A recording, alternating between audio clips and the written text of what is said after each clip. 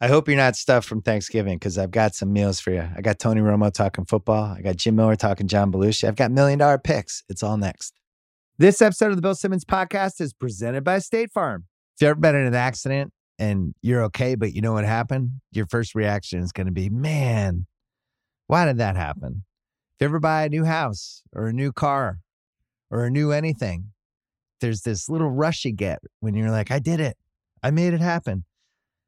But really, the only words you need to remember are, like a good neighbor, State Farm is there. State Farm has options to fit your unique insurance needs, meaning you can talk to your agent to help choose the coverage you need, have coverage options to protect the things you value most, file a claim right on the State Farm mobile app, and even reach a real person when you need to talk to someone. Like a good neighbor, State Farm is there. Learn more at statefarm.com. This episode is brought to you by McDonald's, more specifically the McCrispy.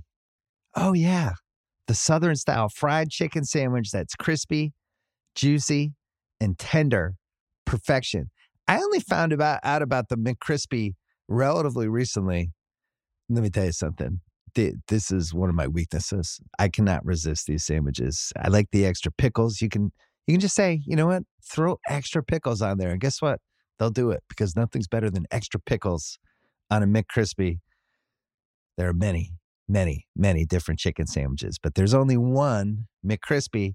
Visit your nearest McDonald's today or order now on the very, very well done McDonald's app.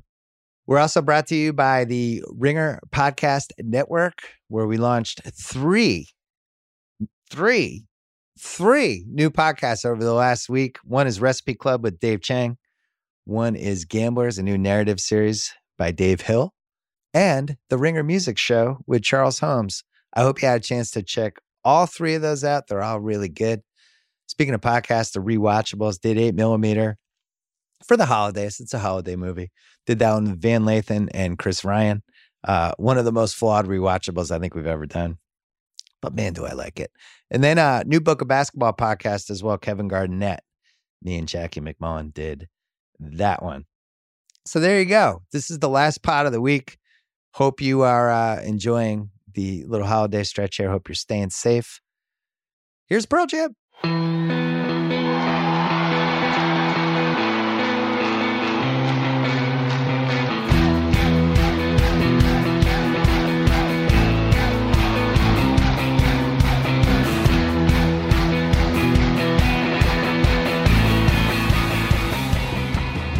All right, I've told this story before, but I knew this guy was going to be a great announcer when we had dinner once, and you got up and started imitating different quarterbacks for me and Kimmel and Sal, and I was like, this guy's got it. As soon as his career's over, it's another 40 years going. Has it, Tony Romo, has it been everything you thought it was going to be? You know, it has. I mean, I feel like, it's kind of the unknown. When you're done playing football, it's like, what are you going to do next? And, I love the game, and so I like talking about it and analyzing it, and I've studied it, basically your whole life. So to be able to kind of keep doing it, that's obviously a huge positive. And sometimes you get lucky and people may like a little bit of it. And not everyone, but I think we did okay at some parts. How many times have you gotten itchy to come back?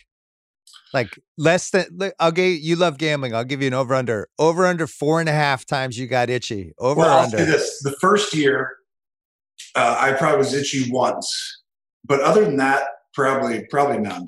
It's just life goes on. I got 3 boys; they're young, and just being a dad, and I got golf for the competitive side of it and announcing, so I kind of get, competition is really what I love, and so I kind of get another outlets. All right, so let's talk old quarterbacks, because you would technically be an old quarterback if you were still playing. That I am. We're taping this on a Tuesday. Brady last night against the Rams. This was the 3rd time this season when a team that really, actually the 4th time, when a team that could really pressure him seemed to discombobulate him. And it seems like there's 2 Tom Bradys at this point. One is the guy that if he has time, he looks like the old Tom Brady. And then there's the other one, like the one we saw last night and a couple other times this season, where it looks like he doesn't want to get hit. He's making throws that the Tom Brady of 10 years ago didn't make before. And it just seems to me like it's pretty clear anyone that has a front 7 that can make him uncomfortable is going to either beat the Bucs or come damn close. What do you see from afar? Well, that's always been the case with any quarterback forever. And okay.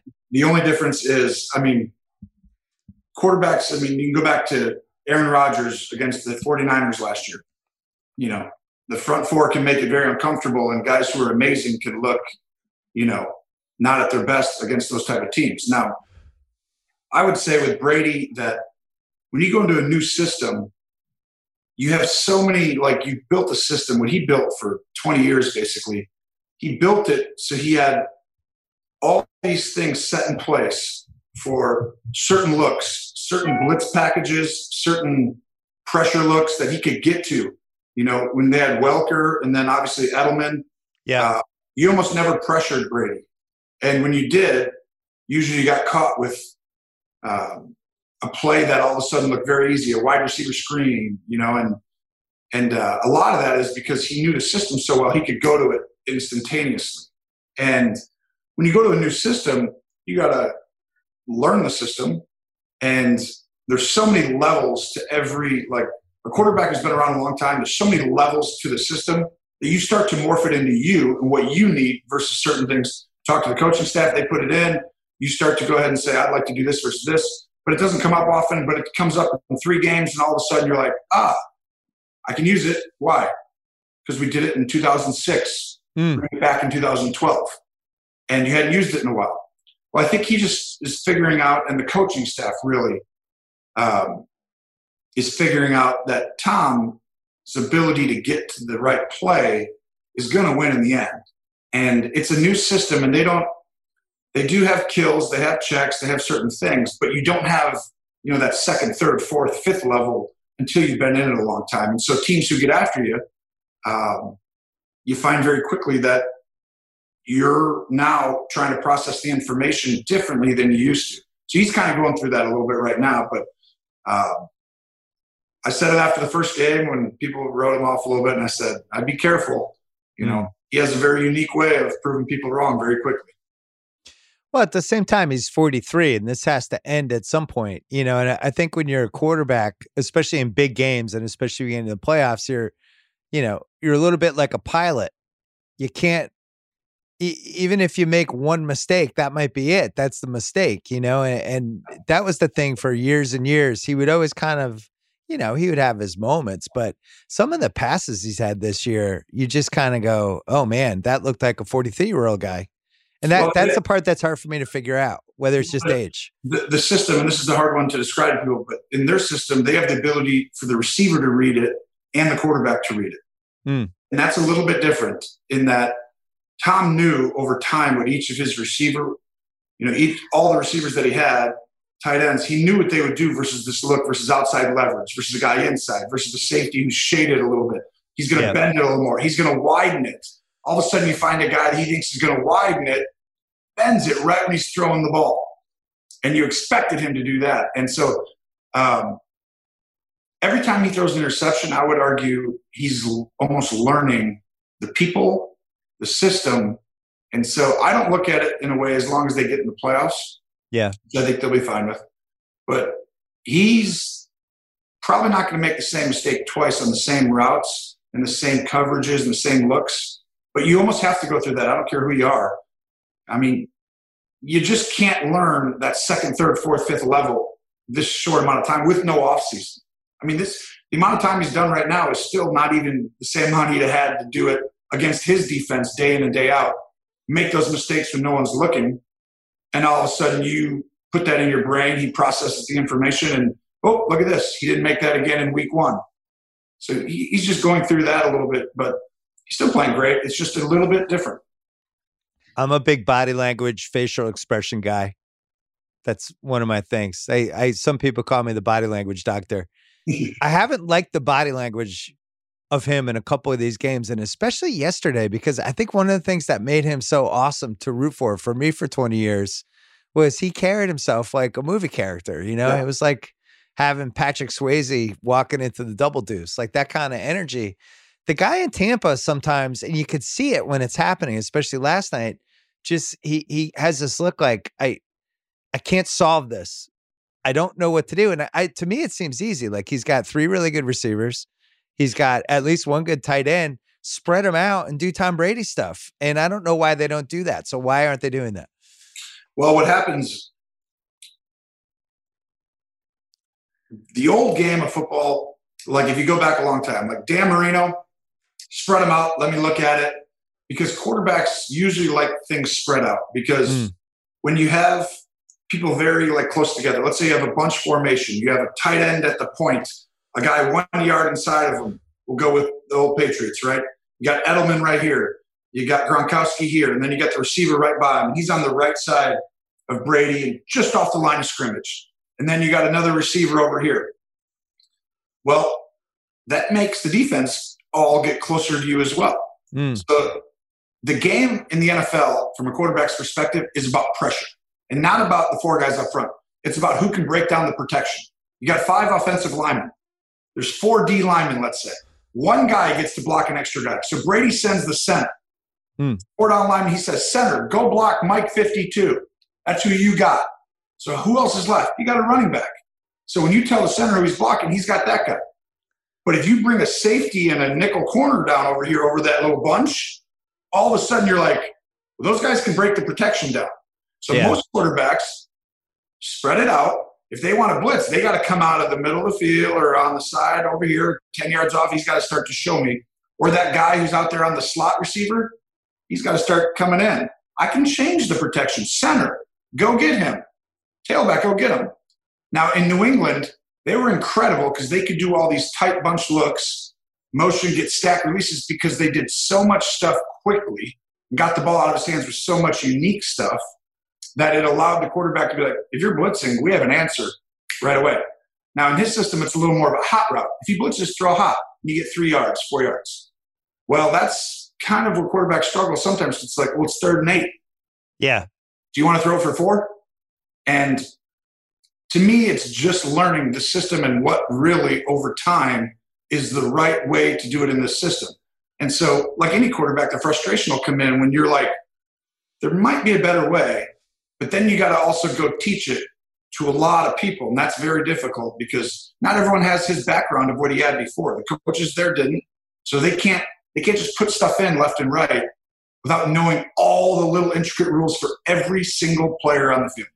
So you're buying long-term on the Bucks. You feel like 3 months from now, this will, or 2 months from now, I guess. So mid-January, you feel confident that they won't look sloppy like this. I think it's easier to double team people with space. The league used to be like that. And like I said, quarterbacks used to like that.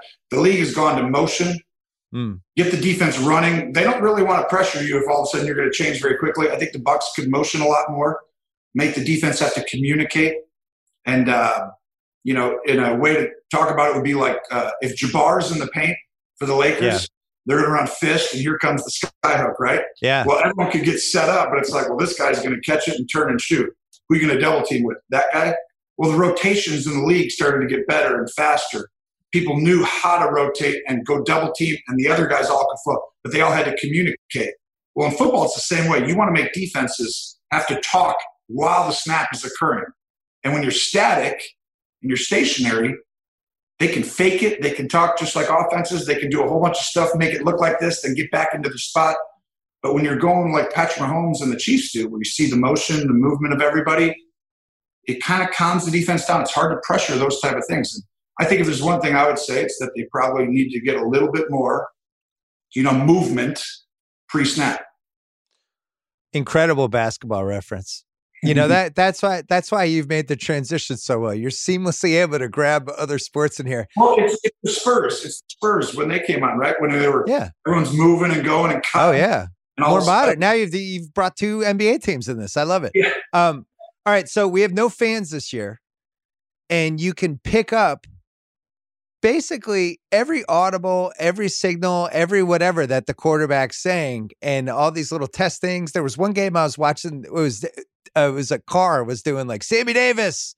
And when you're watching these games, because you have that weird brain where you in general know what everybody's going to do, are you even picking up like the terms and by the 3rd quarter going, oh, they're doing Sammy Davis, that means the running back to the tight end? Like, how much can you absorb even as the game's happening?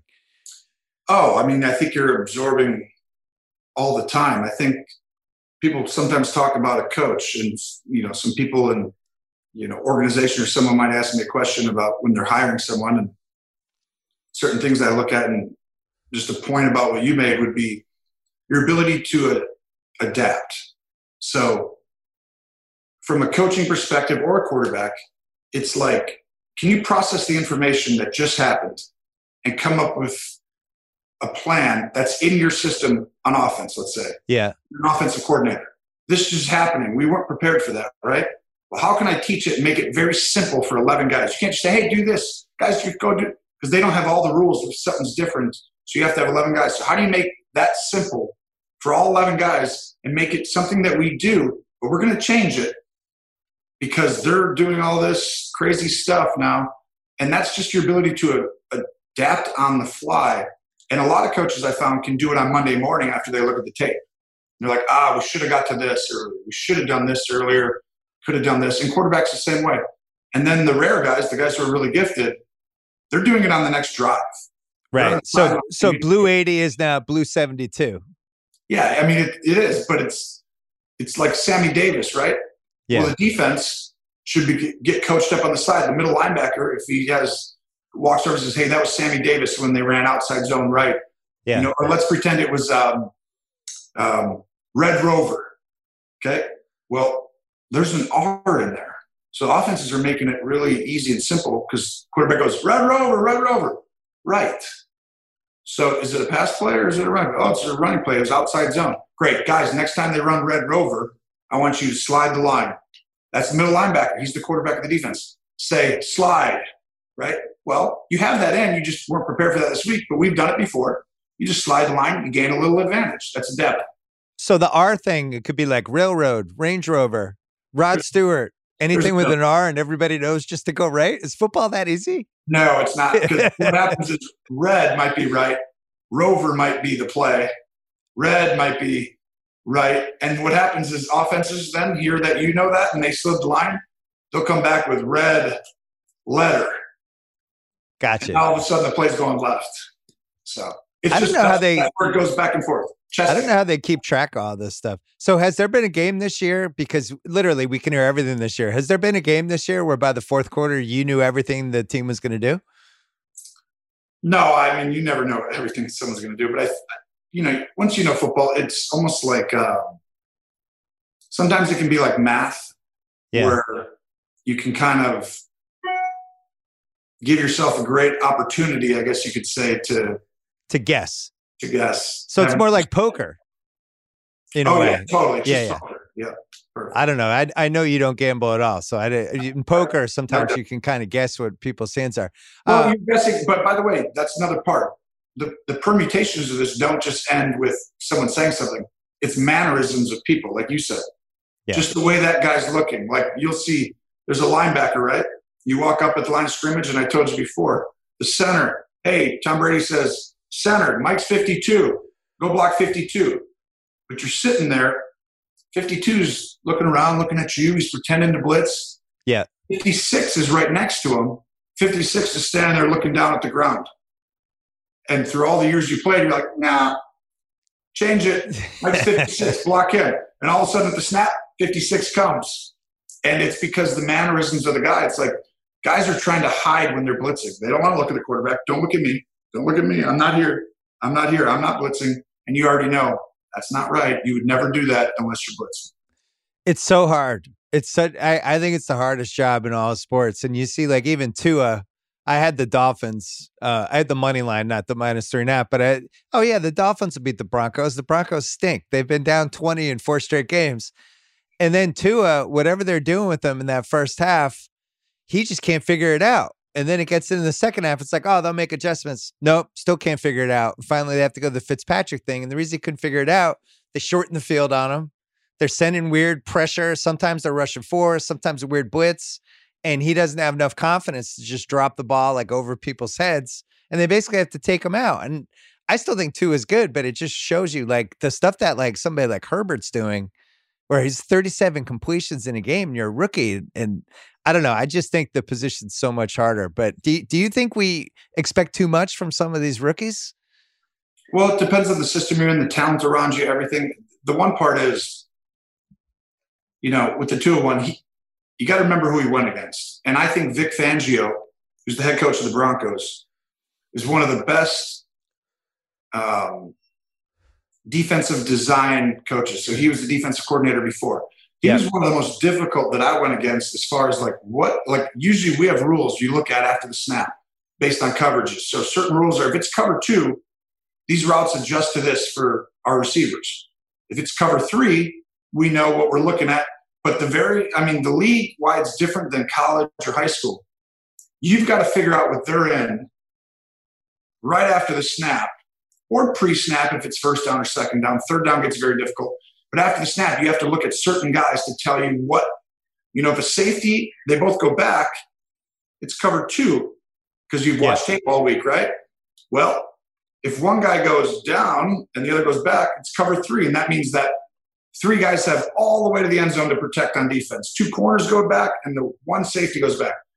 2 safeties, cover 2, they go back. They have half the field, 50% of the field, all the way to the end zone. So what happens is you're always looking at safeties, maybe linebackers once in a while, to determine where you start your read. So my read starts in cover 2 over here, 1 to 2 to 3 to the 4. In cover 3, same route. We didn't change our route concept. Oh, it's cover 3. I start over here, 1 to 2 to 3 to 4.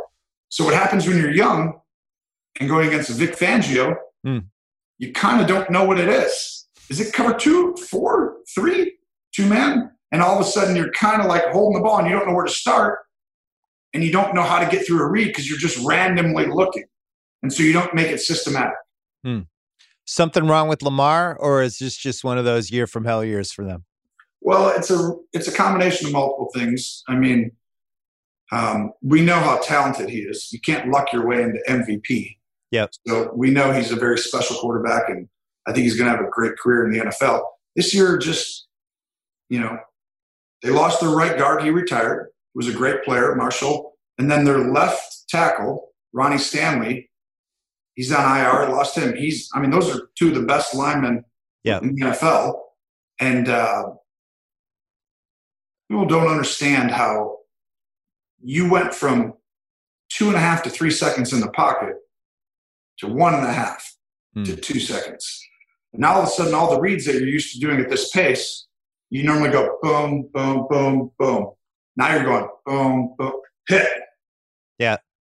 And you're like, whoa, that wasn't like that last year. And it's like Baker Mayfield in year 1. He had Zeitler, an offensive lineman. They traded him to the Giants.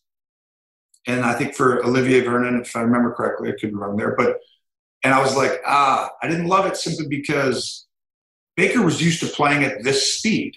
Yeah. His brain was like, I can read it. I have time to get through this. Now, the next year, he's reading the same thing. He's like, boom. And now your internal clock speeds up on every play, so you're trying to do it faster. And over time, that starts to make mistakes happen. And all of a sudden, these plays that were great a year ago aren't quite there. Teams have had a year to study you, so that was going to help half a second. Players in front of you aren't quite there anymore. There's another half a second. All this stuff adds up, and that's why it's really hard to maintain it for a long time without cohesiveness. This episode is brought to you by Michelob Ultra, the official beer partner of the NBA. It's just what you need to sit back and enjoy the game, and they're also getting fans closer to the game than ever. You can win exclusive NBA prizes like courtside seats, signed memorabilia, and more. I love Michelob because of how light it is. It's only 95 calories with 2.6 carbs. You know what the perfect time for Michelob Ultra is? A little doubleheader, little NBA doubleheader. Right? First half of the first game. I don't know, West Coast time. That's usually about 5 o'clock, 5:30. Perfect time for a beer. You can do it. Grab a pack to enjoy today. Learn more and enter for your chance to win at MichelobUltra.com/courtside. LDA 21 and up. Have you done a Herbert game yet? I actually did his first one. Oh, which was amazing because the Tyrod Taylor almost gets stabbed to death by the team doctor, basically. And then Herbert comes in, looks like he hadn't even showered or put his contact lenses in. He's like, oh, am I playing? And then was really good. And I was watching that going, is he good? And now we know like the guy is special, and he's kind of unlike any other QB right now. He's just like this old school AFL gunslinger, right? Yeah. I mean, you must love him. Well, I watched one drive. I watched his first drive, and I said, I'm going to tell you right now, this kid, he's not pretty good. He's really good. So I could see some of those small little things sometimes where you're like, he shouldn't have been able to do that. Yeah. That was rare. And then I'm like, okay, maybe that was lucky. And then I'm like, he shouldn't have been able to do that either. And there was 2 of them on the first drive, and I said, I told Jim, I'm telling you, this kid's not pretty good. He's really good, and he's special. They hit a home run right here. So, for me, what? I remember you doing that game now that you're bringing this up. And I remember you becoming more and more impressed as the game went along. You kept pointing it out. I think it was the Chiefs, if I remember correctly. Maybe it was somebody else, but I think it was the Chiefs they went against, and they had him beat. Mahomes went down and scored to beat him. Right. And Herbert's had a few tough losses down. He's played amazing, but he has the ability to, I call it, process information quickly. And so when you're young, you really can't, like I described, I'm like, you can't always know exactly what to look at when you're young because you don't know where all the rules are for the stuff I said. With cover 3, you go here, start boom, boom, boom, boom. But what he does is have spatial awareness where he's like, I don't know, there's more guys over here. I'm just going to throw it over here. And that guy's kind of like underneath him. I'll just throw it behind him. And did you see that pass he had, that touchdown he threw where the guy hadn't even turned around yet and he threw it through this 25-yard laser to the spot where the guy was going to be a second and a half later? It was unbelievable. I haven't seen it. In our game, he threw a route that he threw 2 balls that quarterbacks don't usually make. In the first game I did, and this was later on in the game. I already knew he was really good. And I mentioned it on air, but he was exceptional. Like, I mean, it's hard to describe, but he's, it would be too long for me to explain everything I saw in the thing. But he just does things that are rare. And he has the ability to throw the ball downfield versus certain coverages not others do. And he has the ability because he sees it very quickly. And his eyes can go, boom. Yeah. And if you watch people, Patrick Mahomes has this like times 10 of anybody, but he'll look over here and he's looking over there. People have seen him go like that and throw it. Yeah. They see that. But in reality, they don't see the one where he's looking at the guy. But the linebacker, if you go watch the tape, he's throwing a guy breaking this way, right? He's going to throw here. He just looks right here. And the linebacker moves, and then he goes, and he's just using his eyes. So what he's not doing is he's not actually looking. Most quarterbacks look at the guy they're going to throw to. Yeah.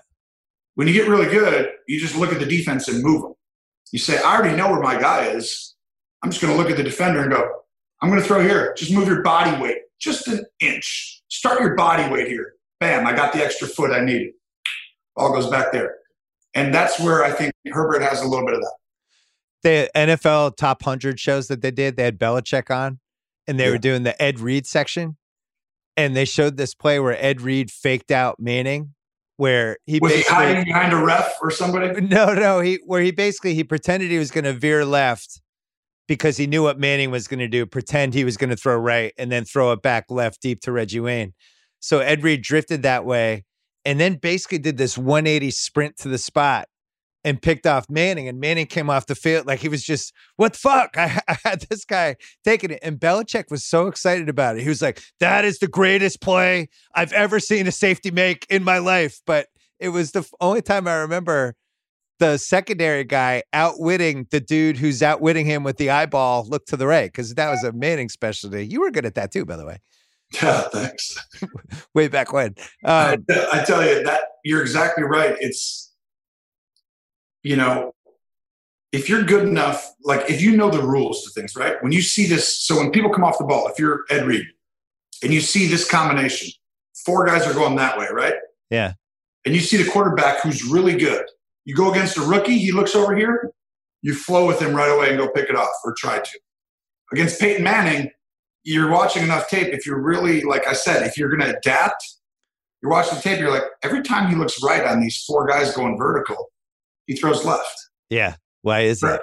But are you willing to trust that in a game? Yeah. And so when he looks right, he's really still looking at you.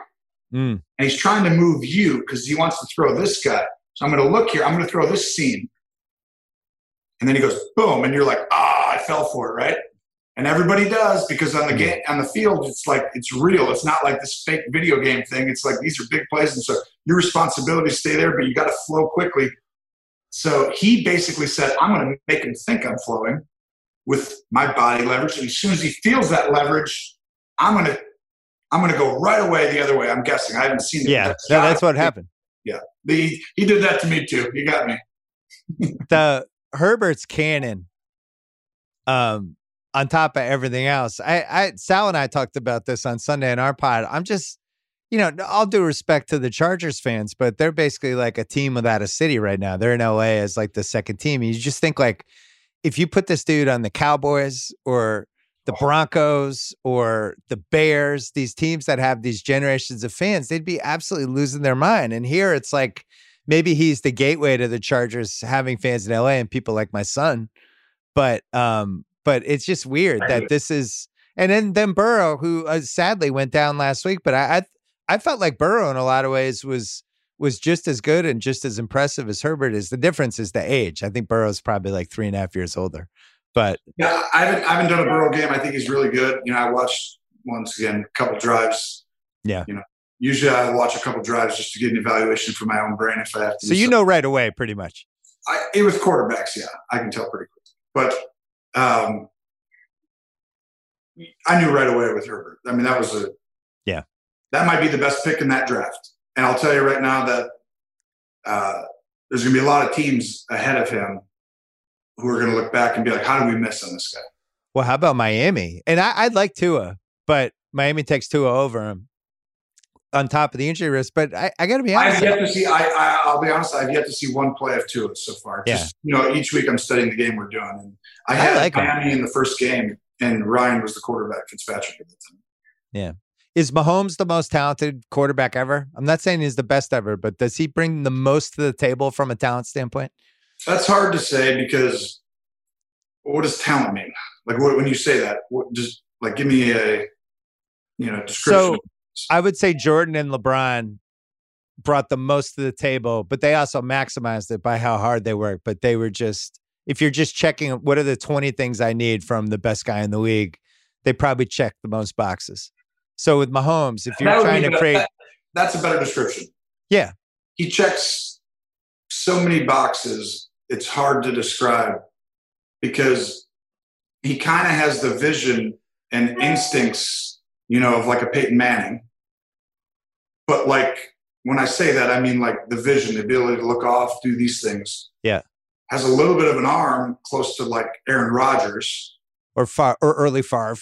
Yeah, but with Favre, he's back then, you got to remember, people were under center a lot more. And so the game was, I don't want to say faster, but shotgun, the game slows down a little bit for quarterbacks because you're not rushed to get back to get set up. And that's why everyone went to shotgun. It was like the quarterback can feel things better, differently. And so it's a hair different. I thought Favre played as, I don't want to say as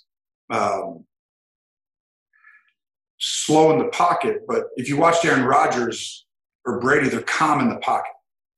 When Favre started, it was rush back, get there, right through these things, and he had a cannon, right? Well, Rodgers had a cannon. Patrick does too. Patrick plays very calm. And so he moves when he needs to move. But he can move, whenever he wants. He can run for 20. I mean, in the playoff game last year, he ran for 40-yard touchdown, I think. Made two guys miss and broke a tackle. But he checks so many boxes. It's hard to think that someone else has ever checked that many boxes. That's how I feel. The only thing that comes to my brain is that, like, a Brady, these boxes, there's 10 of them. He checks them all. Well, I still don't have a great description for you that tells you what's that one that Brady has that's 14 points better than everybody else. Right. Because there is one of those. And he has it. And it's like, that box right there, well, that just made those other four really not matter. And, that's for another day. But Well, the thing with Mahomes, on top of everything else, is just like that 3rd and 9 play where you call the perfect D. 2 guys are chasing him. He's about to get sacked, and then he just puts his jet skis on, and all of a sudden he runs for 11 yards. You're just like, we played that perfectly.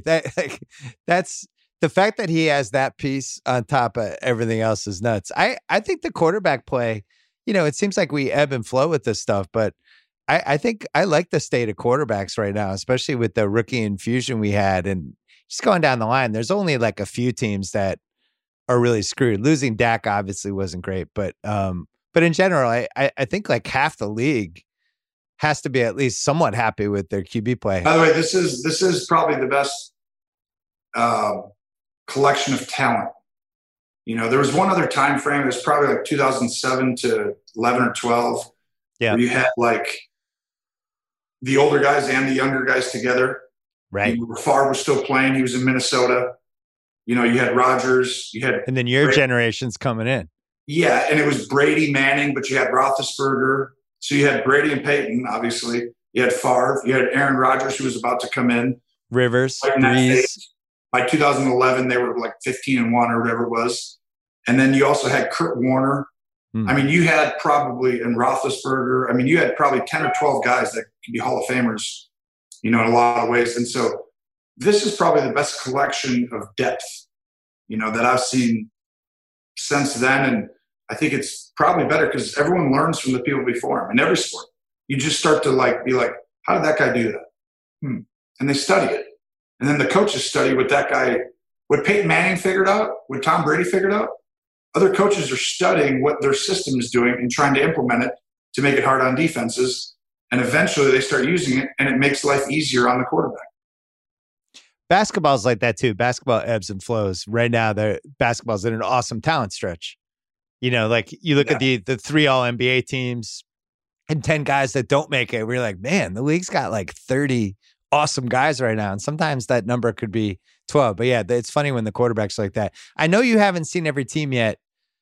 Is there a defense that's jumped out to you as, watch out for that team in cold weather, January? That's gonna be a bitch to play. Well, I feel like last year, San Francisco right away, it was like they're going to rush 4 guys, but the system was difficult. Like, everyone else had Kansas City just winning that Super Bowl, and I said, this is going to be a game. People just can't understand how talented, but also their scheme was really good on both sides of the ball. And, they were pretty close to winning the Super Bowl. Now everyone forgets Kansas City had to come back in 3 games, in the playoffs to win. How about the Garoppolo bomb? If it's a yard shorter, they go ahead with like a minute and a half left. And that's where it's like, oh, this team's so great, they're going to be a dynasty, right?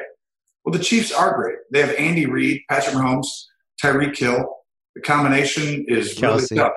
And, I said this was about Brady. I said, when Tom Brady, if you have the best quarterback who meets the best coach and they're together, they're going to win multiple championships because they're always going to be the most prepared. They're always going to have the most answers. And the guy's going to overcome little things that other people can't.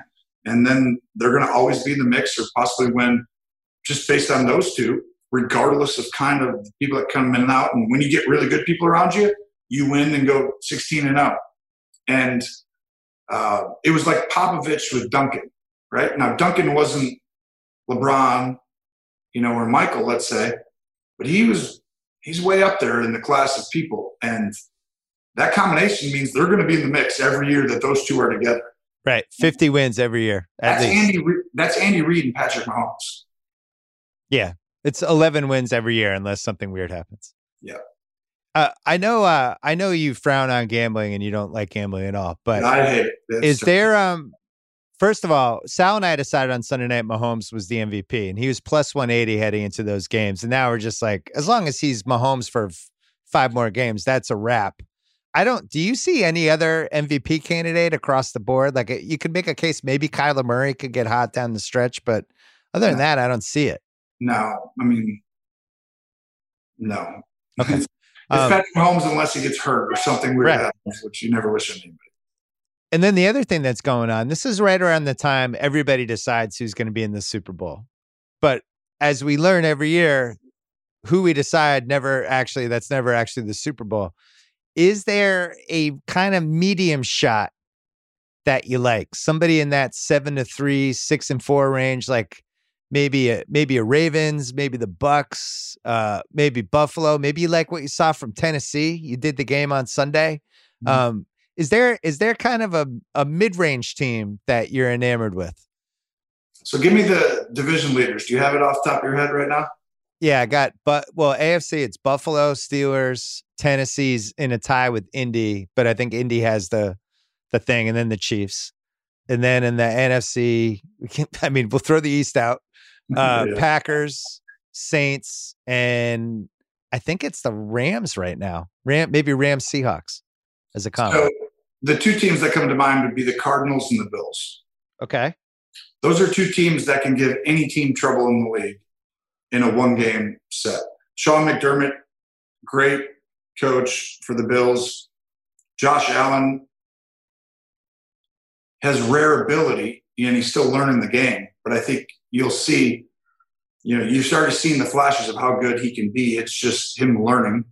And their offense, I think people jumped off on, including myself. And maybe you look back and it's like a couple of bad weather games. There was one weird COVID week, and maybe we shouldn't have been so eager to jump off that team. Well, I think anybody who jumps on or off after a game is kind of silly in general, because sometimes a coach on the other side just came up with a great scheme that day that really made it very difficult, and everything was hard. And you go back and look on Monday. But when you play them again in 6 weeks or in the playoffs, you're way more prepared because that same scheme is not going to work. So where do you go from there? And so, that happens sometimes. I mean, we've seen, like, we keep talking about the Patriots, but how many times do we put them for dead over the years? I mean, I can remember the Kansas City game years ago where they lost and came in and threw a touchdown on the last drive, and it was like, there's the end. It was like 2014. They only played in like 3 or 4 Super Bowls after. They won 3 more titles after. Yeah. So Buffalo is 25-1, Tennessee's 30-1, Cardinals are 32-1.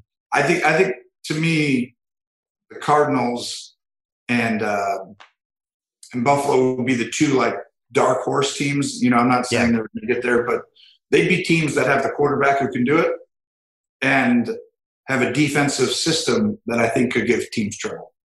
The thing with the Cards, so they play the Pats this week. That's a team they should beat. The Pats don't have a front seven that's going to hurt Kyler in any way. And if they're really good, we're at the point of the season where it's like you just got to take care of business in games like that. You win by 10, go to the next game. And Buffalo's been starting to do that. That's a funny statement, though, in the NFL, because there is, like, you're not going to play Bill Belichick and all of a sudden it's like the Ravens. Like, that was an easy go win a game 2 weeks ago, and all of a sudden that's a loss. And you look back and it's like, what just happened there? But Bill Belichick is really good. I'll tell people, like, same thing. Be very careful about this season saying that he's not still Bill Belichick. Same with Brady. It's like these two guys, they're not pretty good.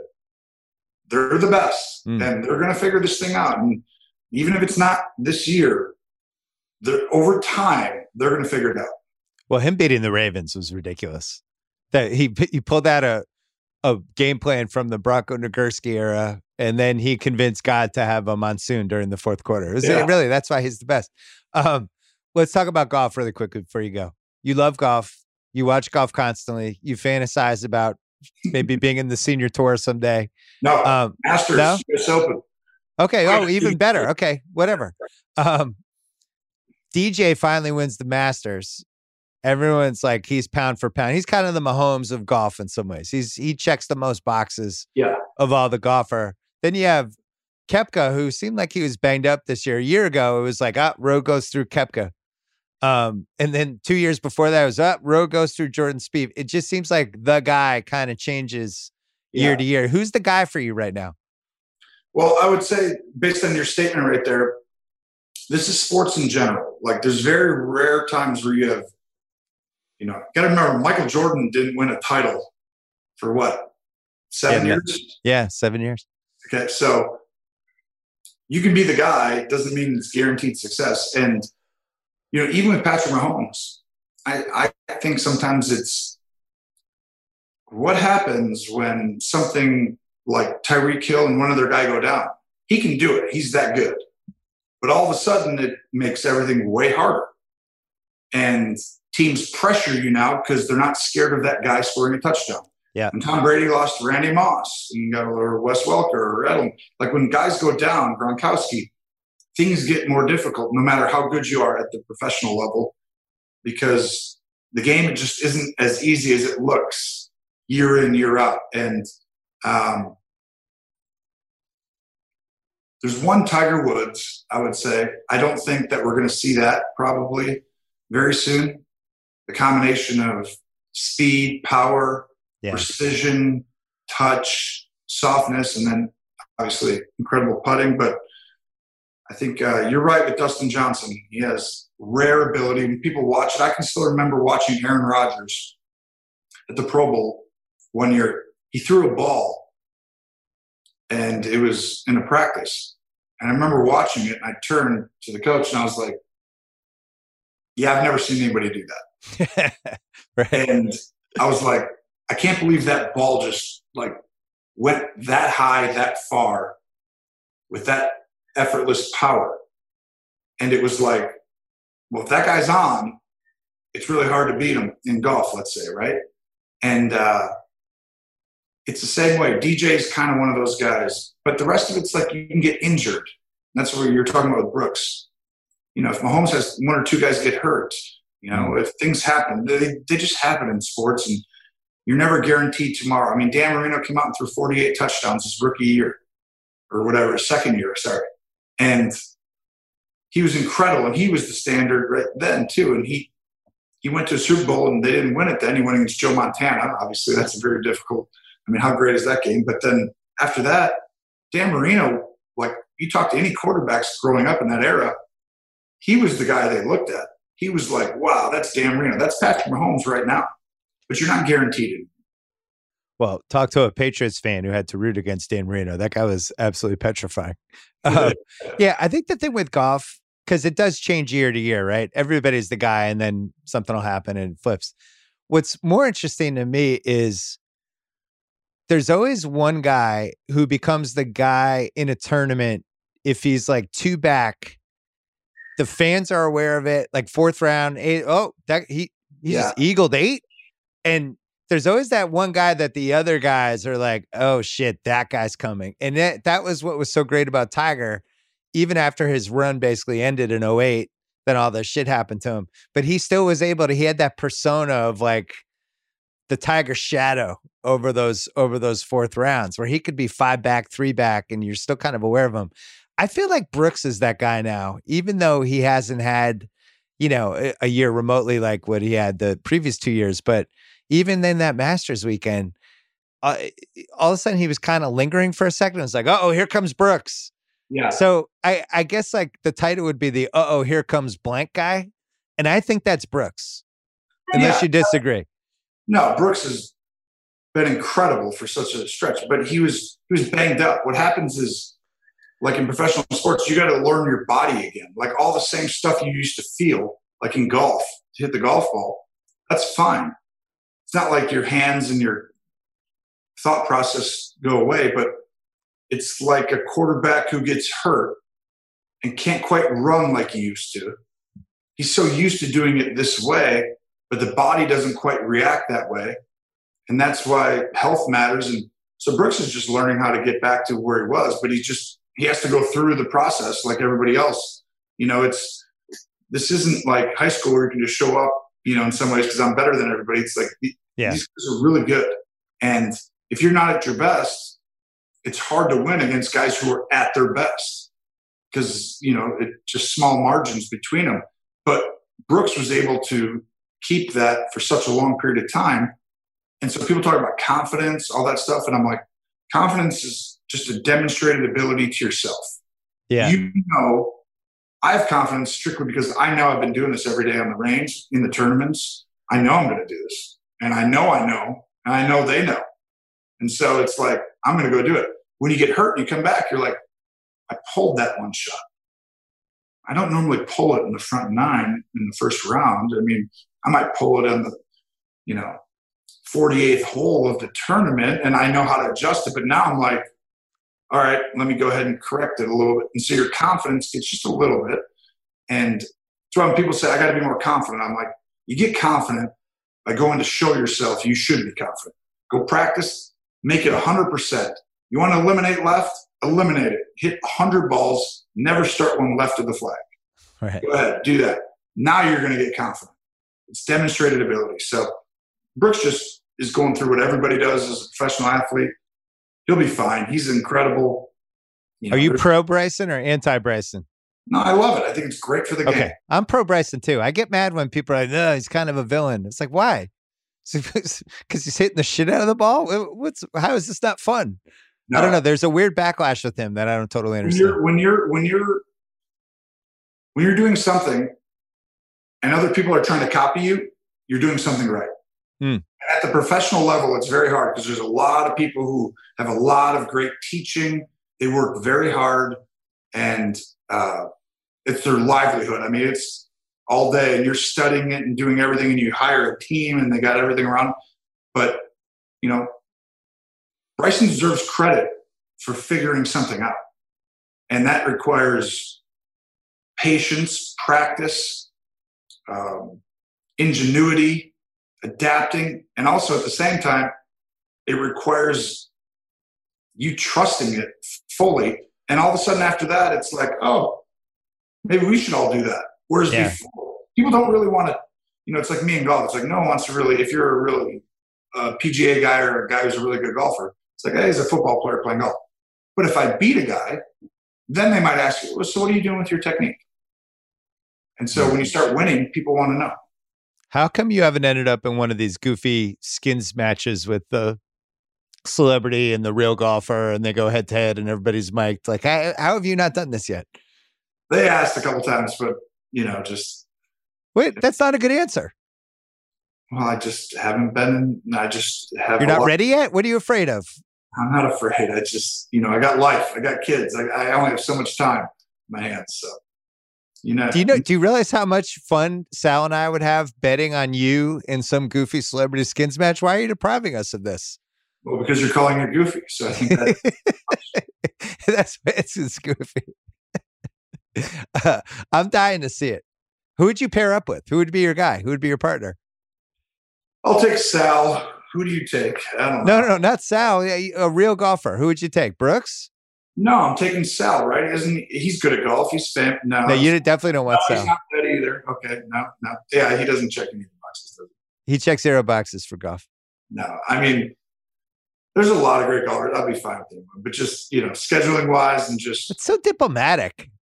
Such a diplomatic answer from you. It's a good natural thing, but it's like I like playing tournament golf where it matters, if that makes sense.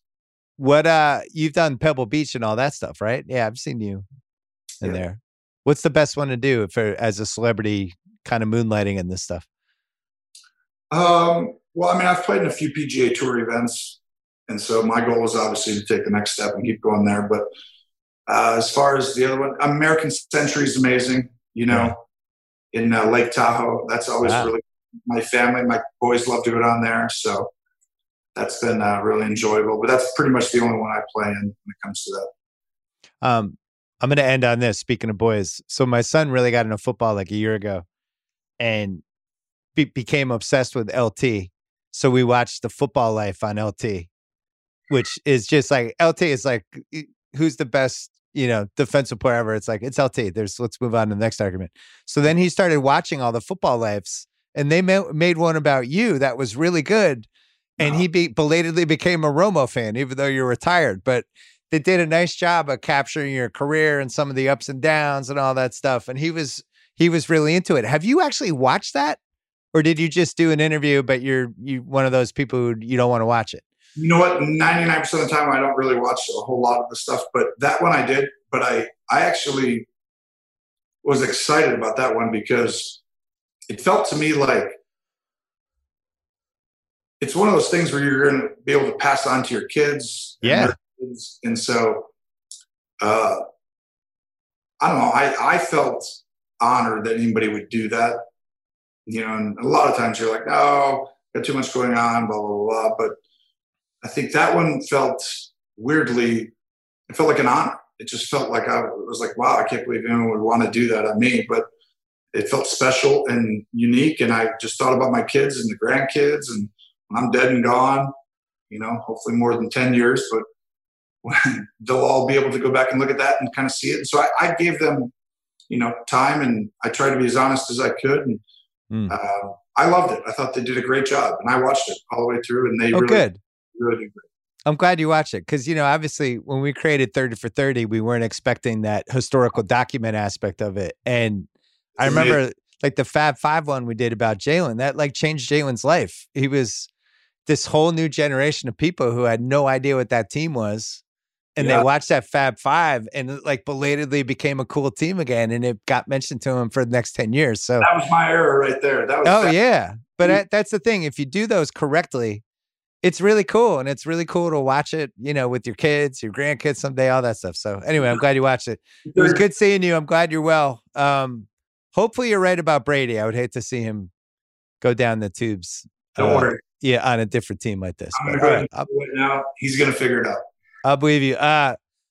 Great seeing you, and congrats on all the CBS stuff. It's been really, really fun watching you do the games, and keep it up. Thanks, Bill. You're the best. Appreciate it. Thank you.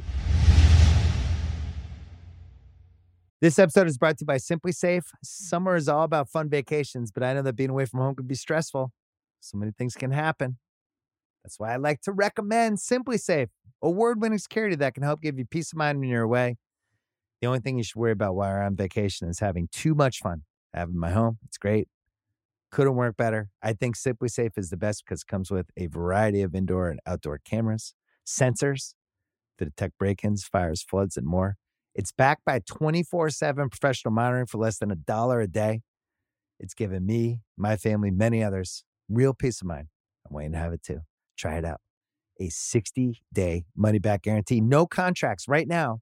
Get 20% off any Simply Safe system with Fast Protect monitoring at simplysafe.com/BS. That is Simply Safe with 2 S's. simplysafe.com/BS. There's no safe like Simply Safe. This episode is brought to you by BetterHelp. I understand that some things you just want to keep private. Maybe it's something you don't want anyone to know, or maybe you think it's something minor, so why bother? But if you keep everything bottled up, if you let those emotions sit there and fester, it could be really, really bad from you. Sometimes it depends on what kind of family you're from. Like my dad's family is one of those. They bottle everything up, and then they all just get mad at each other. Listen, talking things through is more helpful than you think. If you want a safe space for that conversation, I recommend some therapy. Think about the things you can get out of therapy. First of all, a sounding board. You can learn better coping skills. You can learn how to set some boundaries. Maybe how to empower yourself a little better day to day. And if you want to give therapy a try, well, I have an answer. BetterHelp. A convenient and flexible way, since it's entirely online right now. It's easy to get started too. You can fill out a brief questionnaire to get matched with a licensed therapist, and you can get it off your chest with BetterHelp. Visit BetterHelp.com/Bill Simmons today to get 10% off your first month. That is BetterHelp, HELP.com/Bill Simmons. All right, I'm taping this piece of the podcast on Thanksgiving, 5:30 Pacific time. It's been one of the worst Thanksgiving football days ever, if not the worst. I can't speak of anything that happened before I was born, but at least in my lifetime, this was the lousiest one. We started out with Houston and Detroit. It was a terrible game. Detroit obviously quit on their coach a couple of weeks ago. Houston blows them out. That was game one. Game two was an NFC East shit bomb between Dallas and Washington.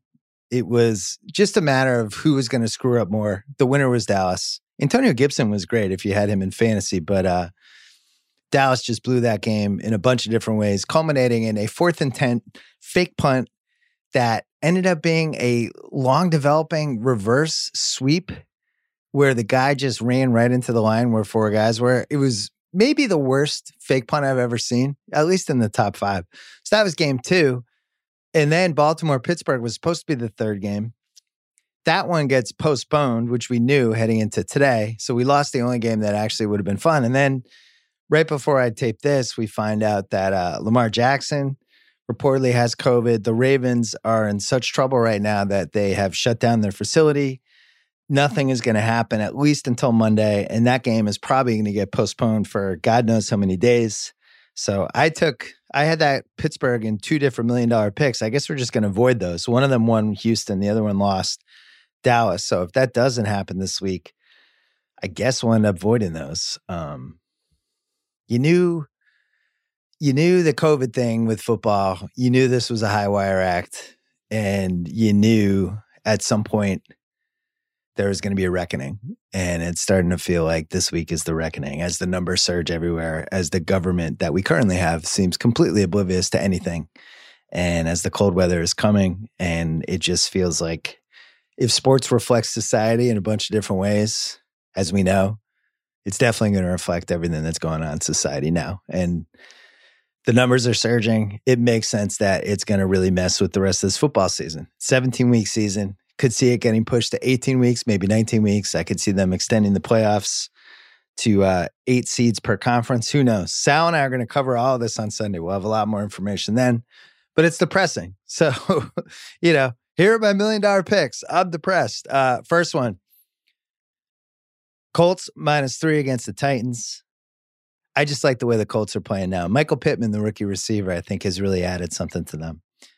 And you throw in Hilton, you throw in Taylor, they have an explosiveness that as long as they're playing a team that doesn't have a good defense and isn't harassing Phil Rivers, they can control the clock. Their defense is really good with Darius Leonard back, and I like the way they're playing. I wasn't a big a fan of them 3 weeks ago, but I like the way they're playing now. I think they're better than Tennessee, so I like the -3. They're home, and I think they can grab a foothold in the AFC South. So that's one game. Cards -1.5 against the Patriots. This is in New England, doesn't matter. I just like Kyler against New England's front seven, and I also think the Patriots teams have just kind of figured out that they're going to try to run the ball all the time, and they're just stacking the line, making Cam Newton throw. I think the Cards have more firepower. I think the NFC West is way better than the AFC East, and I like the Cards -1.5. Mark that one down. Also mark down Panthers +3.5 against the Vikings. The Vikings lost to Dallas last week. You watched Dallas today. Dallas is terrible, right? Well, why would you like the Vikings? This line feels like it should be Panthers +2.5. I feel like I'm getting a free point. And I just think the Panthers are a well-coached, if you have a tournament of all the bad teams, this is probably the most professional bad team. Also, if Teddy Bridgewater plays, we got a little Teddy Bridgewater homecoming thing in Minnesota, which can't be ignored either. So you got that. Last one, Vegas -3 against the Falcons. Vegas is a playoff team. They've been impressive enough times, and they have enough youth. They have enough explosiveness. They're good on both sides of the ball. And I've just been impressed by them. What's funny is their schedule has been brutal, and it's about to get a lot easier. So if you've liked what you've seen from Vegas, you really are going to start liking it now, because now they're about to play some bad teams. First one is at Atlanta. I just think they're better, and I think Atlanta gets weirdly favored in the betting community just because they're allegedly explosive, and yet every week they're disappointing, basically. So mark that one down. 2 teases for you. One is the Seahawks with the Saints. Seahawks playing Philly on Monday night. Saints in Denver. I don't see Denver winning 2 games in a row. I just think these are 2 superior teams playing inferior teams during a point of the season when you don't fuck around anymore. So Seahawks, Saints together. Both of them just have to win by a half point. Mark that one down. And then the other tease I have is a Trevor Lawrence tease. I just want to go against the Jets and Jaguars. The Jaguars have not only thrown away the season, they've brought in Mike Glennon to really try to throw away the season. So they're playing the Browns, and the Dolphins are playing the Jets. And the Jets and Jaguars are in a death match to try to get Trevor Lawrence. So why not profit from this? Tease the Dolphins down to 1. Tease the Browns down to a half point. The Browns worry me a little bit just because they're a little banged up. They've had some COVID stuff, and, they're not playing with a full deck right now. I'm not sure it's going to matter. I think they're just going to run the ball, and Mike Glennon will do the rest. So that is my Trevor Lawrence tease. And I might do that the rest of the way. Just go against the Jets and the Jags together in the same parlay or tease. Mark that one down. And then finally, a 4-teamer, 3-1 odds, 4-team tease, Seahawks, Saints, Dolphins, Browns. Everybody goes down to a half point except the Dolphins, who goes down to a point. So 3-1 odds. Mark that one down. Long shot parlay, Chargers +190 in Buffalo. And you figure If they win, it'll be because their offense is awesome. Herbert does Herbert stuff and keeps cementing his rookie of the year claims. And it's just a high scoring game, really fun, old school AFL type game. The over is 52.5. I want to parlay those together. Chargers plus 190, over 52.5, figuring if the Chargers win, they win a high scoring game, plus 433. Mark that one down as well. So here are our $1 million picks for the rest of week 12. Colts -3 over the Titans, 150K. Cards -1.5 over the Pats, 150K. Panthers plus 3.5 at Minnesota, 150K. Vegas -3 at Atlanta, 150K. 2 teasers, Dolphins down to 1, Browns down to a half point, 100K. Seahawks and Saints both down to a half point, 100K. In those teases, both sides have to win. And then 50K on a 3-1 tease, Seahawks, Saints, Dolphins, Browns. We're throwing all of them together. So if all 4 of those win, I will win 100, 200, 350. Great. And then long shot parlay of the week, 50K on the Chargers plus 190 with the over of 52.5. That is plus 433. We are we are up 177K for the season. I guess we're avoiding those 2 Steelers bets. Good luck to the Ravens. Hope you recover from just a horrendous Thanksgiving football day, but hope you enjoyed seeing your family. Hope you enjoyed eating. Hope you stayed safe. We're going to take a break and then we're going to get to Jim Miller. This episode is brought to you by Vrbo. You know, it is already stressful enough to deal with airports, delayed flights, bad weather. You want your actual where you're staying experience to be perfect, to be lights out. You don't want to have to worry about anything. When you book a vacation rental, you want to know exactly what you're paying ahead of time. The stress of getting hit with unexpected cleaning fees after your stay, that can immediately cancel out all the great time you just spent unwinding. Thankfully, when you book with Vrbo, you can see the total price upfront. There are no unpleasant surprises, and the savings do not stop there, my friends. When you book with Vrbo, you earn 2% cash back toward your next vacation through the One Key Rewards program, letting your money do the work for you while you've got your feet up. So while other vacation rentals can feel like a roll of the dice, relax, knowing you booked a Vrbo. Book your next private vacation rental in the Vrbo app. All right, Jim Miller's here. He wrote books on SNL and ESPN and CA. He's got one coming out on HBO next year, and he's been on this podcast before. You texted me like 2 weeks ago, whatever, and you were like, did you see the Belushi doc? And I'm like, wait, that's going to be good? And you were like, you got to watch it. So it came out on Showtime. I watched it on Sunday night.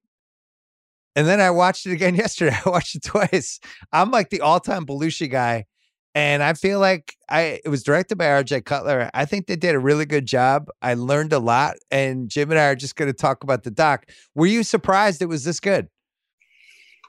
Hell yeah. I mean, because there's no way anyone could understand how good it could be because Judy was sitting on so much. You know, I think this thing is, I mean, you have to go back to when Woodward wrote Wired and everybody, I mean, it was such a polarizing, awful thing for so many people. And at that point, everybody was trying to put toothpaste back in the tube and saying, look, we got to own the narrative of who John really was. You know, even all 360 degrees of who he was. But it's been talked about for so long and just had no idea. I mean, look, I think envy's a cancer in somebody's life, but as somebody who worked on 2 volumes of the SNL book, I just sat there with my jaw on the ground. The letters, some of the recordings that we didn't even know existed. Obviously, some of the footage. It's just beautiful. So for people listening, Judy is Belushi's widow, by the way. For people listening, Eddie's my favorite guy ever, for favorite comic of all time. And Belushi was second. And the reason I fell in love with Saturday Night Live in the first place was when they started showing the greatest hits on the whatever night that was, when they would take the condensed half hours or hours, however long they were, from the first like 4 years. So right around season 4, they started showing those in primetime. And if you're a little kid, you just gravitated to Belushi. You're like, who's this guy? And at that same time, Animal House is coming out. He's on covers and stuff. And he was just this force of nature. And I remember one of the times I was able to stay up and got to see him as the Incredible Hulk in the Oh, Margot yeah. Kidder season, or they showed the replay, whatever. And it was just him as the Hulk. He clears out the bathroom.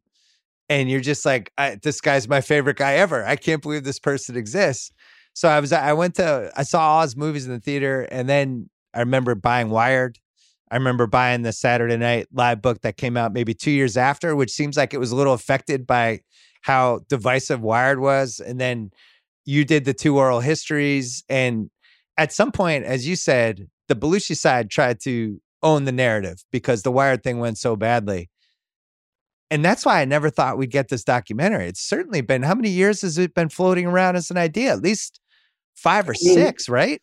Yeah, but you have to really go back to Wired, where people started to talk to Judy Belushi and say to her, listen, we can't let this be the final word. And it was just very interesting because she got remarried and she didn't want to be delving into a project out of respect to her husband, her second husband, like that, immersed in the world of her first husband. And then she got divorced. And I think she just came to the, conclusion that she needed to do this. And thank God she did, because I was stunned by how much I didn't realize, for instance, a lot of people didn't realize how many notes and letters he wrote. I mean, thank God, by the way, email sucks. Because it's so great to go back to when people really communicated on paper, and to see his handwriting, and Bill Hader does, the reads on his letters, and Bill is perfect. He's a perfect human being, and he does a great job with that. And so the whole combination of everything is just, it's literally breathtaking. All right, so let's go backwards to Wired, because just to put that in context, Belushi dies March of 82. And it's the culmination of somewhere between 6 and 8 years of him leading a really hard life and him spiraling out of control. One of the things that they really didn't have back there was rehab centers and interventions. And I think Betty Ford opened the year John died. Right. And you also had, this is an epidemic, this drug, in Hollywood and sports and comedy and music, you name it. A lot of people are just not realizing how dangerous it is. So it's hard for some of them to intervene when they're also using and partying, stuff like that. So he dies. Everyone's bummed out. He's only 33 years old. And Judy, his widow, brings Woodward in, who at that point is, probably the most famous investigative reporter. Hey, I really, I want you to find out what happened here. And she thinks it's going to be news stories. He ends up writing this book, and everybody was blindsided. And I actually read the first 300 pages of the book after I watched the documentary, again, because I had it on my iPad. He's got everybody in that book. Spielberg's interviewed. Every SNL person is interviewed, all these different actors. He talks to, Robin Williams. And I think people thought because it was Woodward, it was going to be this on level book. And as Al Franken pointed out years later, the book was the equivalent of reading somebody who wrote this account of your life in college called Puked.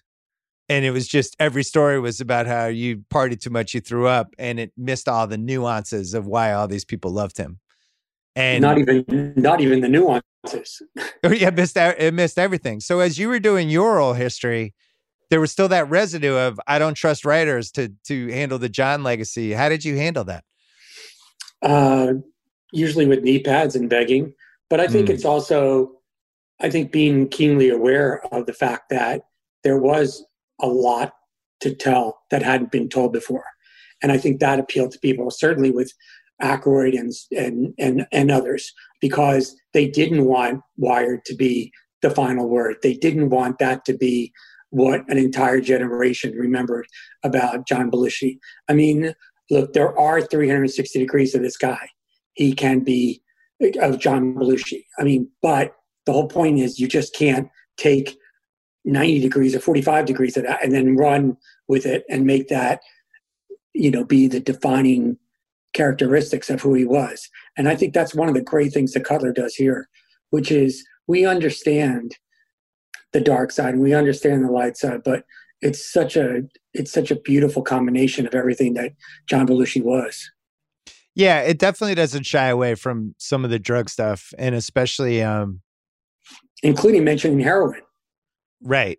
But they don't one of the things I appreciated was it didn't even mention who was with him when he died, and he was with that lady Kathy Smith, who was really about as low as you're going to sink. Can we just say one thing about the ending, about the death?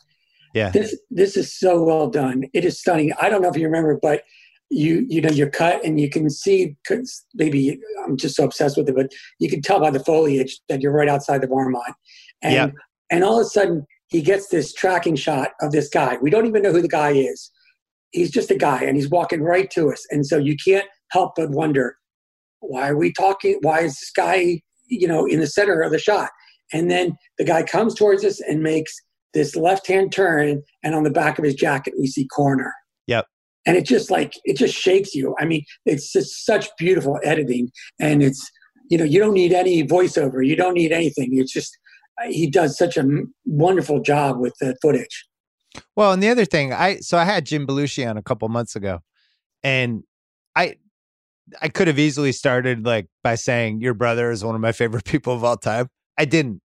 And he mentioned his brother a couple times organically, and then near the second half of the pod, we kind of eased into it a little bit, but I didn't want him to feel like, I just want to get stories of your brother out. But the thing that struck me was he really liked talking about his brother. And I think that's the recurring theme of all those people from now that the Wired was 35, 36 years ago. I think they're okay with talking about what a special guy he was. And yeah, he had some demons. But for the most part, they had never met anybody like him before or since. And I think that's the difference with him and other comics. Usually comics they're more like that Jim Carrey side, right? Where just kind of really super weird and quirky, or they're like Sandler, like just an awesome guy. He just has his dudes. Everybody loves him, or people like that. Or like Eddie, where they close off everyone by the age they're 24 and they have their inner circle and that's it. Everybody's shut out. Belushi belonged to everybody. And I don't know if there has been another comic like that. Can you think of anybody? It's tough because he is so exceptional. And the other thing is, and it shows itself in Saturday Night Live and Animal House and to a degree Blues Brothers. A lot of comics they go on stage. I mean, Eddie on stage, you just can't take your eyes off of him. He's fantastic. Robin Williams. Belushi is like the leader of the pack. He's the alpha male, and he isn't threatened, and he doesn't dismiss the idea of people around him. He's always had people around him. He had people around him back in high school and college. And so as, Chevy starts to wane and ultimately leaves SNL, and John becomes, as Lauren says, the alpha male, it's so easy to see everybody around him. And then, of course, if you look at the script of Animal House, the shooting script, you're not going to say Bluto is the breakout guy.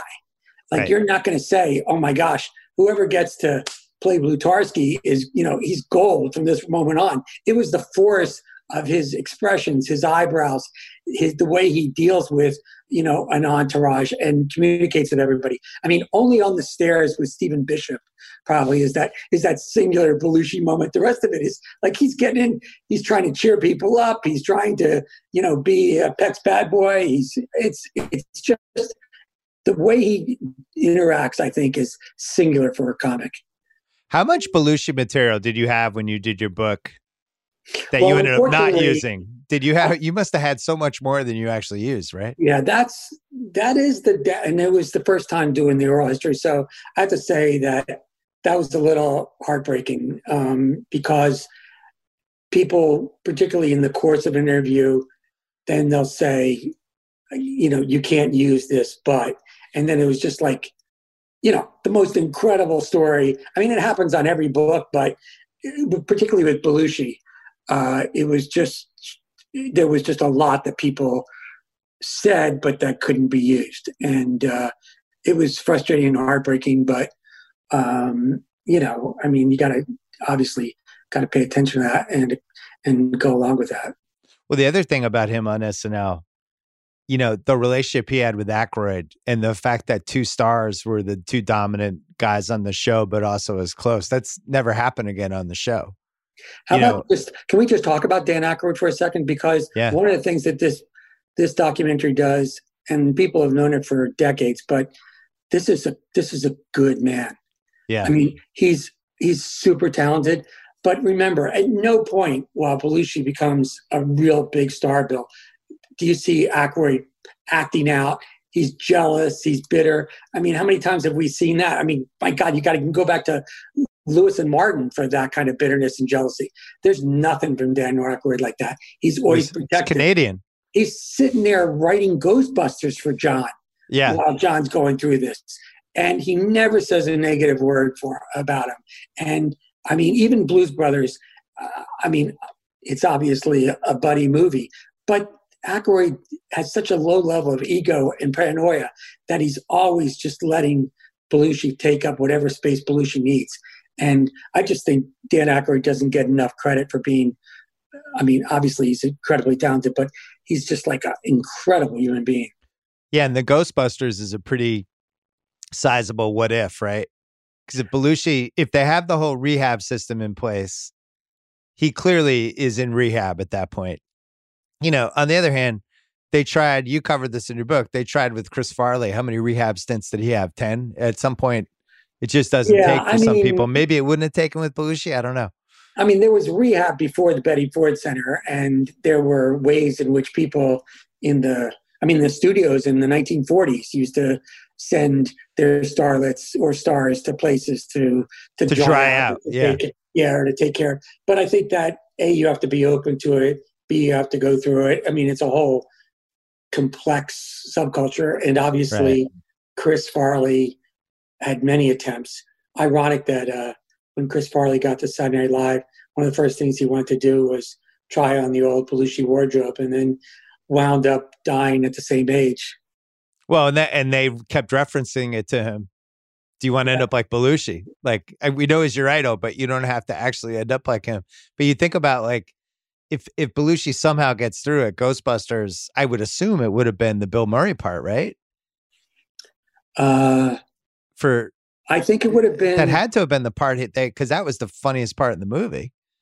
Yeah, but I think it would have just been very different. I think, according to Dan, I think he said before, though, I mean, obviously, when you're writing for John, it's not like anybody can just come in. Even Billy's role, I think, was measured compared to what Belushi would have done around ghosts and in that outfit and everything else. I'm not, I think that there was probably some changes, but yeah, it would have been that role. Well, I think you know the most about the old SNL history of anyone I've met, but I'm probably a close second. There were a couple things in there that I didn't know. Like, for instance, they showed that video of when Belushi's in LA and he sent the video back to Lorne with all the girls in the pool about, sorry, I can't be there. And Lorne ended up not using it. I remember reading the story in the books. I didn't know the video existed, and they fucking unleashed the video. It was unbelievable. And Judy was like, okay, I mean, that video was startling on so many different levels. I mean, obviously it was a kind of a certain kind of statement about his version of marriage at that time. Yeah. And, but also I think he wasn't aware of the optics. And I think Lorne correctly points out, we can't put this on and we can't do this.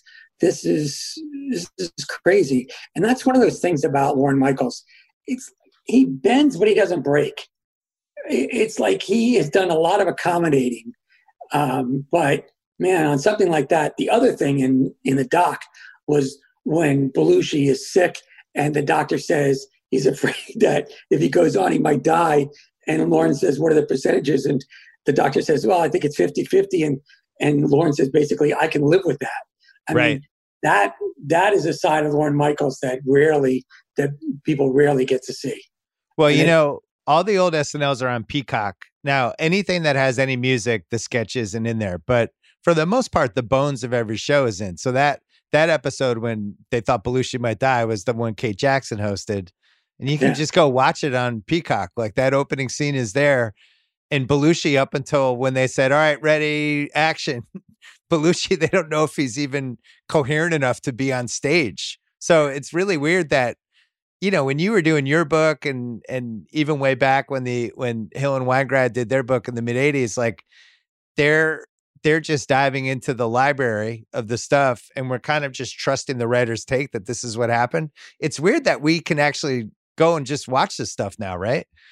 I know that would have been very helpful when I was doing the book. But the truth is that there were time after time after time guest hosts who interviewed and said, like, it was like 10:30 or something, and they said, they ran to Laura and said, Belushi's passed out. We're going to have to like change that opening sketch, or we're going to have to, and more times than not, they were like, no, don't worry. He'll be fine. And that was also part of the reason why, like, that strong Albanian stock, nobody thought, even though he was doing drugs and everybody was worried about him, they somehow couldn't see him succumbing, because he always got up and Right. he always prevailed. I did think there was one note though where Judy shows that she says she was afraid when he went to LA, she couldn't go with him, that he might die. Mm. That was another incredibly poignant moment in the doc. This episode is brought to you by Lincoln and the all-new 2024 Nautilus Hybrid, featuring a customizable 48-inch panoramic display, available Revel audio system, and available perfect position front seats with active motion massage. Oh my God. The world isn't wide enough. Visit Lincoln.com to learn more. Some models, trims, and features may not be available or may be subject to change. Check with your local retailer for current information. Lincoln and Nautilus are trademarks of Ford or its affiliates. This episode is brought to you by PNC Bank. Unlike this podcast, some things in life should be boring, like banking, because boring is pragmatic and responsible, level-headed, wise, all the things you want your bank to be. You don't want your bank to be exciting. Exciting is for three-point buzzer beaters, not banks. That's why PNC Bank strives to be boring with your money, because when your money is doing what you need it to, you can do all the unboring things you want to do with it. PNC Bank, brilliantly boring since 1865. Brilliantly boring since 1865 is the service mark of the PNC Financial Services Group, Inc., PNC Bank, National Association. Member FDIC.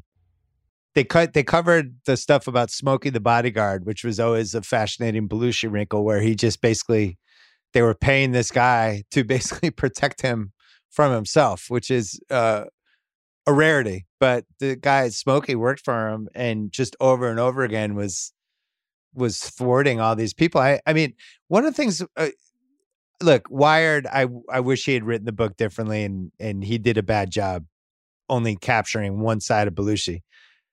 But if you read that book now, it's a pretty interesting snapshot of how bad cocaine was in LA in that era. And I think that's kind of what Woodward became more fascinated by, was this whole community where basically everybody was doing drugs and nobody could help themselves. And basically people were losing their minds. And I don't know if that's inaccurate. No, I mean, look, Robin Williams, the list is long, but I think maybe it's instructive to just point out for a second, here's a guy that when he was 30 has the number one movie, number one album, number one show. And so people might think, why does he need coke and but the truth is that, sometimes you can't get away from yourself. And for a good part of his life, and I think the doc shows some of that, John there was a dark part of his being, and he was sometimes insecure and sometimes depressed and sometimes unable to be, who we think of him as being. And that's part of the port of entry for the drug. And, right. It's just so weird because so many people think, oh, well, why did he need? He had everything. But that's, that never explains it all. Well, there's some good stuff in the Woodward book about that, ironically, because Judy was giving Woodward some of the letters and stuff. And it was the same thing in the documentary. Belushi seemed like he had a lot of trouble kind of understanding what had happened to his life, where you're this dude who's in Second City and you're in Lemmings and you're trying to work your way up. And then you're on this TV show that all of a sudden becomes the most important TV show for anybody under 30, and you're getting watched by 20 million people. And then you're in Animal House, and now you're in the biggest movie, and now you're in Blues Brothers, and this dream you always had to be a musician. Now you're on stage. And I think that's why Cutler led with that concert of 1978 at Belushi with 7,000 fans singing with his buddy, because it's kind of like, all right, I've checked every box and I still don't feel great. Now what? And that's usually what happens to people who are on top who kind of self-destruct, where What's they thought it was going to feel differently and it doesn't.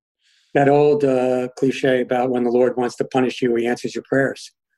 But I mean, like when I was in each of those 7 people that first season, when it probably hit the 5th or 6th show, they started getting noticed walking down the street in New York. And I remember Lorraine Newman said, that was just totally, I mean, that just blew them away. They weren't prepared for it. Well, wasn't Gilda like terrified by it? Like she would like run hiding? People would come up, I mean, strangers, and sometimes you don't even know if they're going to be like attacking you or if they're a friend, or you don't even know. And there wasn't a lot of training back then. And certainly they were just walking around the streets in New York and hanging out and everything else. And so I think it's a lot to get used to. I mean, we see it with athletes for sure, and rock stars and people like this, but it really, he was on the cover of Newsweek. I mean, this is he was the guy. He owned the culture at that moment, and I think that it wasn't as easy for him as a lot of people might imagine. Yeah, it's a different level of fame back then. If you're on a hit TV show, it's 20, 25 million a week. You know, it's basically a Super Bowl audience, and you also had less people. You know, and you had less people with TVs, so you had this outsized importance. Then a movie like Animal House, when that hits, you know, it makes 300 million or whatever it made. But now it'd be like if it made 3 billion, you know, and everybody went to see it. But the other thing is, and this happens a lot, if you think about what was going on his 30th birthday, so all the success that he has, and then you decide to do Continental Divide or Neighbors, and it's not, I mean, look, not every movie is going to be as gigantic as Animal House or even as fun and basically great as Blues Brothers.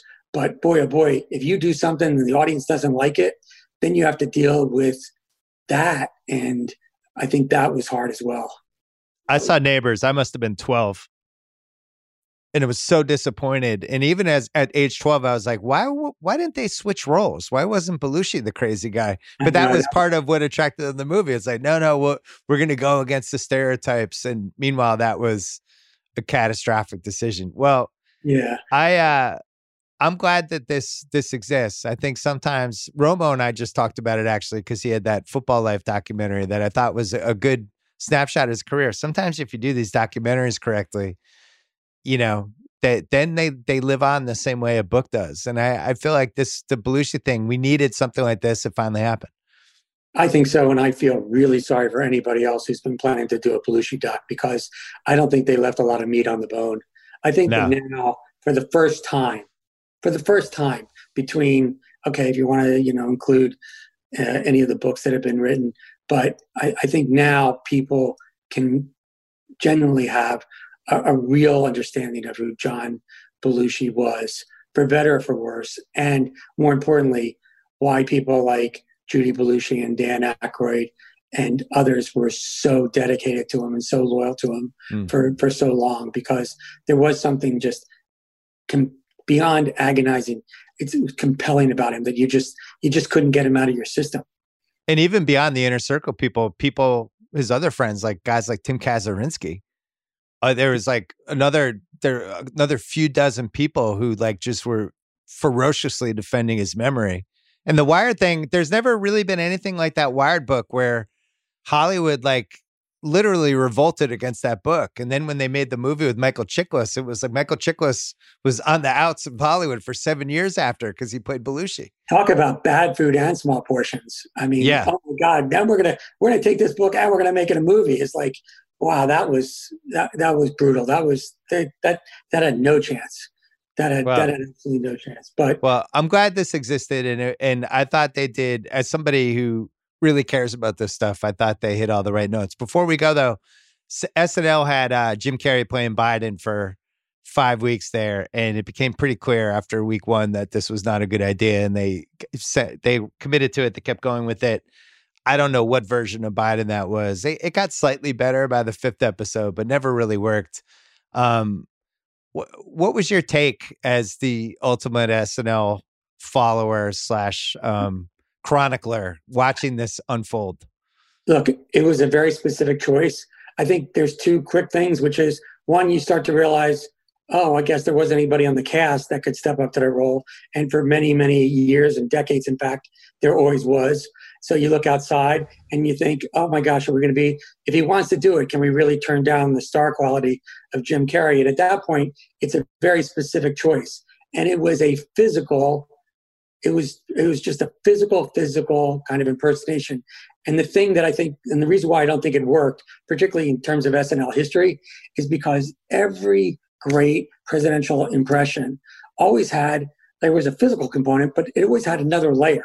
When like Phil Hartman as Clinton goes into the McDonald's and starts eating everybody's burger and grabs their fries and stuff, it's telling you something else about that. When Will Ferrell was doing W, people were always arguing, is it good for W or is it bad? Well, some people thought, it makes him out to be like a guy you want to have a beer with, but like the word strategery and all that stuff. There's always multi-dimensional understanding, and it took you into a different kind of level, like real political satire. And go back to Chevy Chase with Ford. Like he didn't look anything like him, but it was all the physical stuff. And not only that, but Ford was a great football player. They just, he was falling all over the place, but it stuck. It stuck. And I think that the thing that Carrey didn't do was he didn't give us another dimension of who Joe Biden is or who he could be or anything else. And so I think that's one of the reasons why it didn't work. Yeah, it was too bad. I mean, you and I we've talked about this in the past, but to not have a cast member playing either of the presidential candidates to me is just, it's a very strange time for the show. And it made me think, like, even when you see the Belushi thing, how that the cast was everything for the show. The guest host would come in, but the cast was in everything. A lot of the times, especially in the first 10 years, the opening segment would always be cast members or, playing off each other, or they'd bring internal stuff onto the thing. They were always pushing the cast, and it was cast. And now it's like the show seems like it's drifted toward the most important people on the show are the celebrities that drift through the orbit, and the cast is marginalized. And I don't know whether it's because Lorne doesn't believe in the cast members he has, or whether the show has just become, almost like addicted to celebrity, which is really weird because it should be parodying these people over like relying on them for the sketches. I don't get it. Right. I mean, that's the big question people ask, because look, it's not a small cast, by the way. No, so they have like 14 people. It's a big cast. And you would think that it's probably a decision that they've made, that they'd like this stunt casting and the star quality to give some lift, but it's not the way it has been for basically the majority of the show's history. But by the way, how are you going to build the next generation of stars if you're not giving them the most important parts on your show? That's the other part I don't get. Like Will Ferrell, you think back to 95, he was a force of nature, right? Like it was going to happen for him. But there's been other people where, like Hartman was the glue guy. Everybody kind of loved him, but I don't feel like he really vaulted to the next level until the Clinton stuff. And that was what really nailed him. I think Ferrell became a bigger star doing W in 2000, and even like somebody like Norm Macdonald doing Bob Dole, that elevated him up a level. And I think that's the piece they've missed. Like not having a cast member playing Trump the last 4 years is just inexplicable to me. And then throwing away the Biden thing, even if you could have done a Weekend at Bernie's thing with Biden, where he just comes on and he's got two guys dressed like Andrew McCarthy and the other guy next to him, and they're just kind of holding Biden up. But I just don't get it. That's satire. I mean, that was the thing. Going back to Dan Aykroyd playing Richard Nixon and Jimmy Carter, there was always that other level that they were telling us something about the person. And sometimes it was like a de facto branding of that person. Like It was like, that's how the country started to see that person, because that it was just so well done.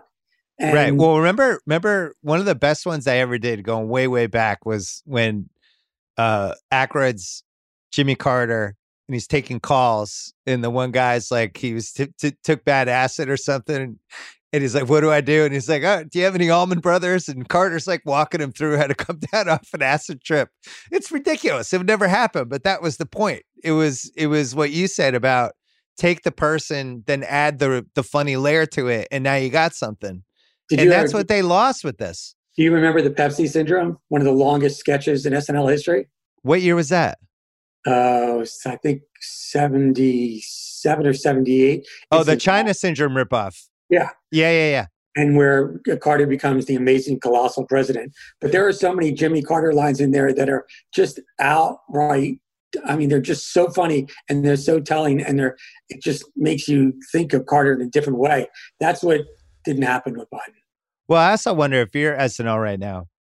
This is a country that has lost its sense of humor for a variety of reasons in a bunch of different ways. And a lot of the stuff that you would parody now or push buttons with, I think people are afraid to do it. Like even think back to the Belushi era and stuff like the Claudine Lange ski invitational where, another skier's been accidentally shot by Claudine Lange. And it's like, I don't feel like the show would do that now because people are like, hey, Claudine Lange's husband died. Like that's not cool. You should apologize. And how do you do comedy in that era? This is a really rough time. I mean, I was just writing about Veep for the book, and you couldn't do Veep now. I mean, it's just, you want to compete with what's going on now, you can't even make it up. I mean, 90% of what happens in the political sphere over the last 4 years, if you put it in a script, the studio would send it back and say, oh, cut it out. You're pushing too far. Now it's not realistic. Now you've gotten too crazy. But there it is every day on our, on our sets and on our timeline. So I think it's really difficult, and they have to figure that out. They have to figure that out starting in January. Yeah, I'm not even sure if they had a breakout star. Maybe it's not this year, but next year, if you have like the Will Ferrell moment or Hartman or whatever, like what would that person be doing to break out? Because I think it's probably like the Kate McKinnon way of just like you're playing these crazy characters and doing it that way. But in terms of like being cultural critics, which I think was such an important piece of SNL for so many years, you got to be willing to take the hits with it. You've got to be willing to kind of, if you're going to push the line, you're going to go over the line every once in a while. You got to be ready to take the backlash for that. And I'm not sure the show's ready for the backlash with stuff, which means they're going to make safe choices. The history of SNL reads like an EKG. And there have been times when, in 85, in 80, in 85, lots of other years where people thought it was DOA and somehow they come back. And I think that the Biden administration is going to be a fresh start for the show, and they got to rise to a different level. And by the way, I miss reoccurring sketches. I think that it used to be for so much of the show, it shows history. We had, whether it was like The Lovers or going back to Belushi and Samurai, and there's a million different examples, a million. And we don't have those anymore. And I think that that's going to be something that I think would be fun as well. Well, here's the thing with SNL. You made the key point. It's always going to come back. And I'm sure I would always bet on the show finding its stride and figuring it out and figuring out the landscape. I am amazed that nobody's tried to challenge them. Well, they have through the years. Howard Stern tried. No, I'm saying right now that Netflix hasn't just looked at this and crunched some algorithm and said like, hey, we should just go after these dudes and come up with a Friday night show and we can push the envelope in a way that maybe they can't. But I think I've said this to you for the last 4 years and it's never happened. It's hard. Look, I think SNL's on a mission right now, right? You got 4 more years to the 50th anniversary. I fully expect Lauren to stay on. I think that they're going to, for that, I think that they're going to, do everything they can. But I do think some of the things that we're talking about now are going to be essential to that level jump. The big thing for me, and then we'll go, is just like trust your cast members. If you hired, especially if you're going to have a 14-person cast, let them cook. Let the chefs get in the kitchen. Try to build some new stars. Like you can't just rely on these cameos. That's the thing that drives me nuts. Anyway, all right. Thank God for Keenan. Yeah. Oh, I meant to ask you, by the way, because I was arguing about some of this. Do you think Keenan could host a late night show? I think Keenan can do anything. I think he's a dark horse because I'm watching this Fallon stuff. Fallon got rid of another executive producer, and I know they renewed him for a year. But at some point, if that show doesn't rebound, we know with late night, right? It's when you least expect it. And I feel like Keenan could host one of those shows.